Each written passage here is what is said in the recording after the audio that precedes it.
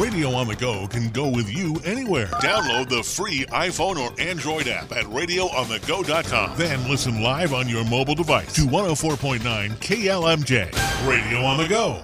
Attention valued customers of First Bank Hampton. This is Dave Huberger, and we're getting ready for a fresh, exciting update coming your way. We're thrilled to announce that our lobby will be refreshed to serve you better than ever before. Picture this: modern, spacious, and designed with your comfort in mind. Services will not be disrupted during our lobby refresh, and you can continue to shop and conduct your daily banking. We can't wait to share a new welcoming atmosphere with you. First Bank Hampton is a member FDIC. Welcome to the First Bank Hampton Newsmaker program. Newsmaker is an informative local broadcast presented Monday through Friday on 104.9 KLMJ, with interviews available in their entirety online at radioonthego.com. Each day, newsmakers from Hampton, Franklin County, and around the broadcast area visit with Radio on the Go about events, meetings, public policy, and issues affecting our area. And now, here's today's Newsmaker program presented by First Bank Hampton, home of Nest Egg. And welcome to today's Newsmaker here on 104.9 KLMJ. Today we're going to call this a curveball in news media, as Harding County Auditor Jolene Peters was not able to join us on the Newsmaker for today, hoping to have her on early next week as part of our Newsmaker. Anyway, on today's Newsmaker, we will feature highlights of last night's Hampton City Council meeting focusing on the public comment period, where Franklin County Board of Supervisor Chairman Chris Vaness informed the council about their recent proposed budget cuts for the libraries in Franklin County. Vaness talked about the reasoning behind these proposed budget cuts to the Hampton Public Library last night. As we all know, I've been on the County Supervisor's Board. It'll be 3 years at the end of this year. And we've faced drastic funding from the state. I don't know what the city is dealing with, but we're going to be dealing with about $1 million less funding than the day I started. So with that, we've been looking at places. We're trying to be proactive as supervisors, looking for places to cut budgets. Unfortunately, one of those was the libraries. The minimum we give is about 6 3/4 cents out of the rural basic to cover the rural needs of our rural residents for libraries. We were giving closer to 3 times that amount. Some of that was coming from lost funds for the local option sales taxes. So we were looking at that. And we all know we need facts. We need to gather information before we can make a decision. On May 8th, there was an email sent to Hampton Public Library Director Kim Manning, asking if she knew how the funds were distributed. Each library has a different percentage on the allocation side. She did not know. The only thing we could find in the supervisor's office was something from 1987. And actually, my mother's name is on that because she was on the library board in Alexandria at that time. So you can understand this has been a difficult decision for me. My family supported that library, but I will tell you tonight, my wife and I financially support the Alexandria Library. So this has been a difficult decision. Through the process, we've gathered information. There was questionnaires sent to all the libraries.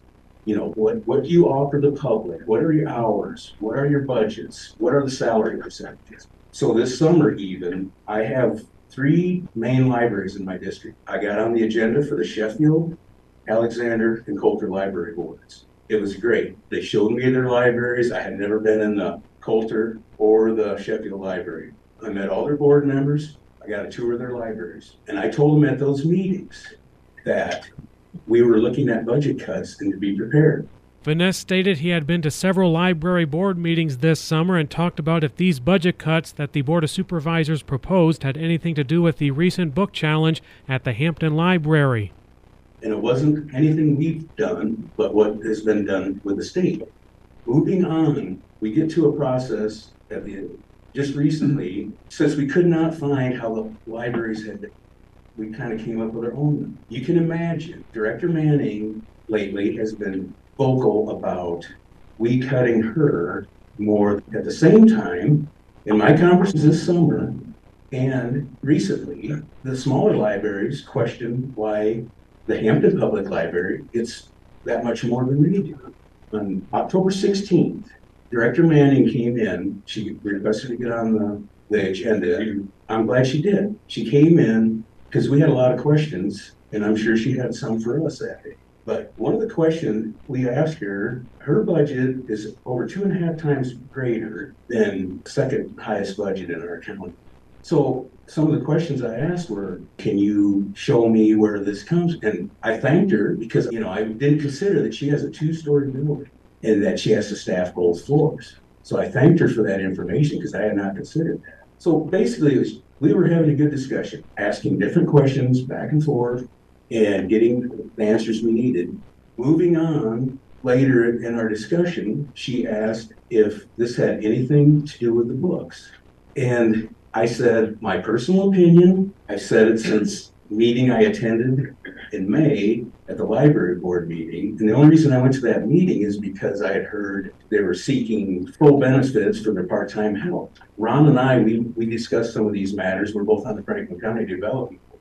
And I don't care. My personal opinion on this book thing is if within reach of my grandchildren that I don't think they should be able to reach, I personally don't have to give my own money to that library, nor do I have to take my grandkids there. And for all those that keep arguing, there are other options in the county for where you can take your children to a library. The Board of Supervisors recently voted on new allocation of funding, and Vaness said he has seen personal attacks on social media following the approval of that funding.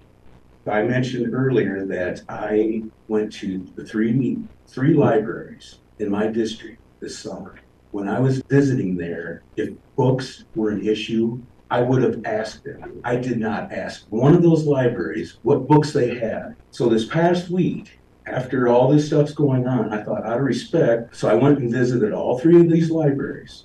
And I will say I did not talk to the librarian at Coulter because the library was closed when I went through town, but I knew one of the board members, so I went to her home, visited her about what was going on. So I decided I'm going to ask about these books now.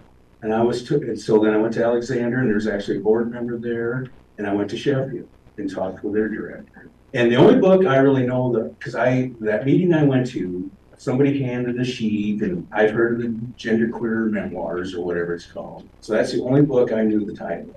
So I asked all 3 libraries if that book was on their shelves. None of them had it. Each one of them said they could get that book, though, if someone wanted it. One of the libraries did say that she had books with LGBTQ. I got to look it up. She had some of those books on staff. And she had used the same language as Kim to defend her, why she had those books. They have people that want to read those books. I get it. I understand it. I'm not about banning books or anything like that. This is clearly Bible. And I know I mentioned my mother, being a librarian. I thought of that often this summer. If she was still alive, I could confide in her. I do know one thing that her and I would probably agree on, is that Director Manning has soiled this beautiful Carnegie Historic Library. And it's nothing to do with the books, nothing to do with the people that come and argue about the books. It has everything to do with what she did with the keyboard and her speech at their meeting. And if I believe she says she's so compassionate about libraries and all this love of the library, if she truly believes this, she will admit she made a mistake and turn in her resignation. Thank you for your time. Hampton Public Library Director Kim Manning was also in attendance last night, and she spoke during the public comment period and gave her thoughts on the budget cuts and defended her use of social media to express her thoughts about these cuts. My job as a director of the Hampton Public Library is to present budget requests for both the city and the county for the library in which I have worked for 27 years. The trustees assist and approve the proposed budget requests and are informed every month of the progress of the financial management of the library. So losing 12% of the library's county funding on top of another potential budget cut from the county, I felt this information needed to be made transparent to the taxpayers of Hampton and Franklin County.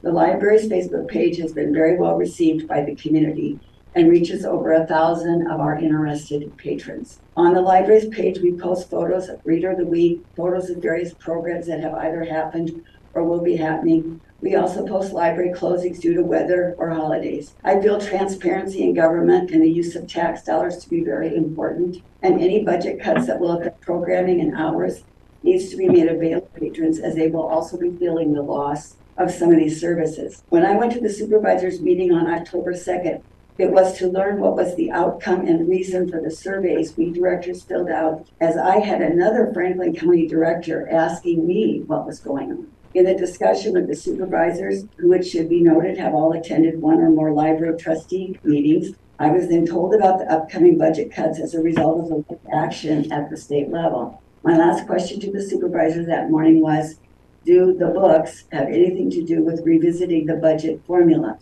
Ben has responded no, but then he added he wouldn't give my library a red cent and his children or grandchildren would not enter the Hampton Public Library. The books, as everyone knows, are the young adult literature that contains sex, violence, racism, offensive language, and LGBTQ subject matter. As of today, I still do not know the reason or the formula that redistributed 12% of the Hampton Public Library's budget amount to the smaller libraries in Franklin County. I have been to all of these smaller libraries, as I represent the largest library in Franklin County, and in no way has it been my intention to harm their usual funding. But with the new formula that I do not understand why the supervisors want to cut the largest library that not only serves a larger community, but also offers services that are not necessary in these small libraries to provide. I am not a liar, and I stand by what I posted to Facebook or any other news agent.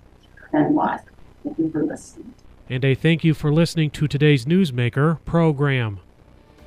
First Bank Hampton's Newsmaker program can be heard every Monday through Friday on 104.9 FM following KLMJ's News at Noon. To hear today's conversation in its entirety, visit radioonthego.com, click Newsmaker under the News tab. Podcast listeners can follow Newsmaker and listen to other broadcasts on demand by subscribing to the Radio on the Go podcast for free on iTunes and Stitcher. Thanks for listening to today's Newsmaker program presented by your friends at First Bank Hampton, home of Nest Egg.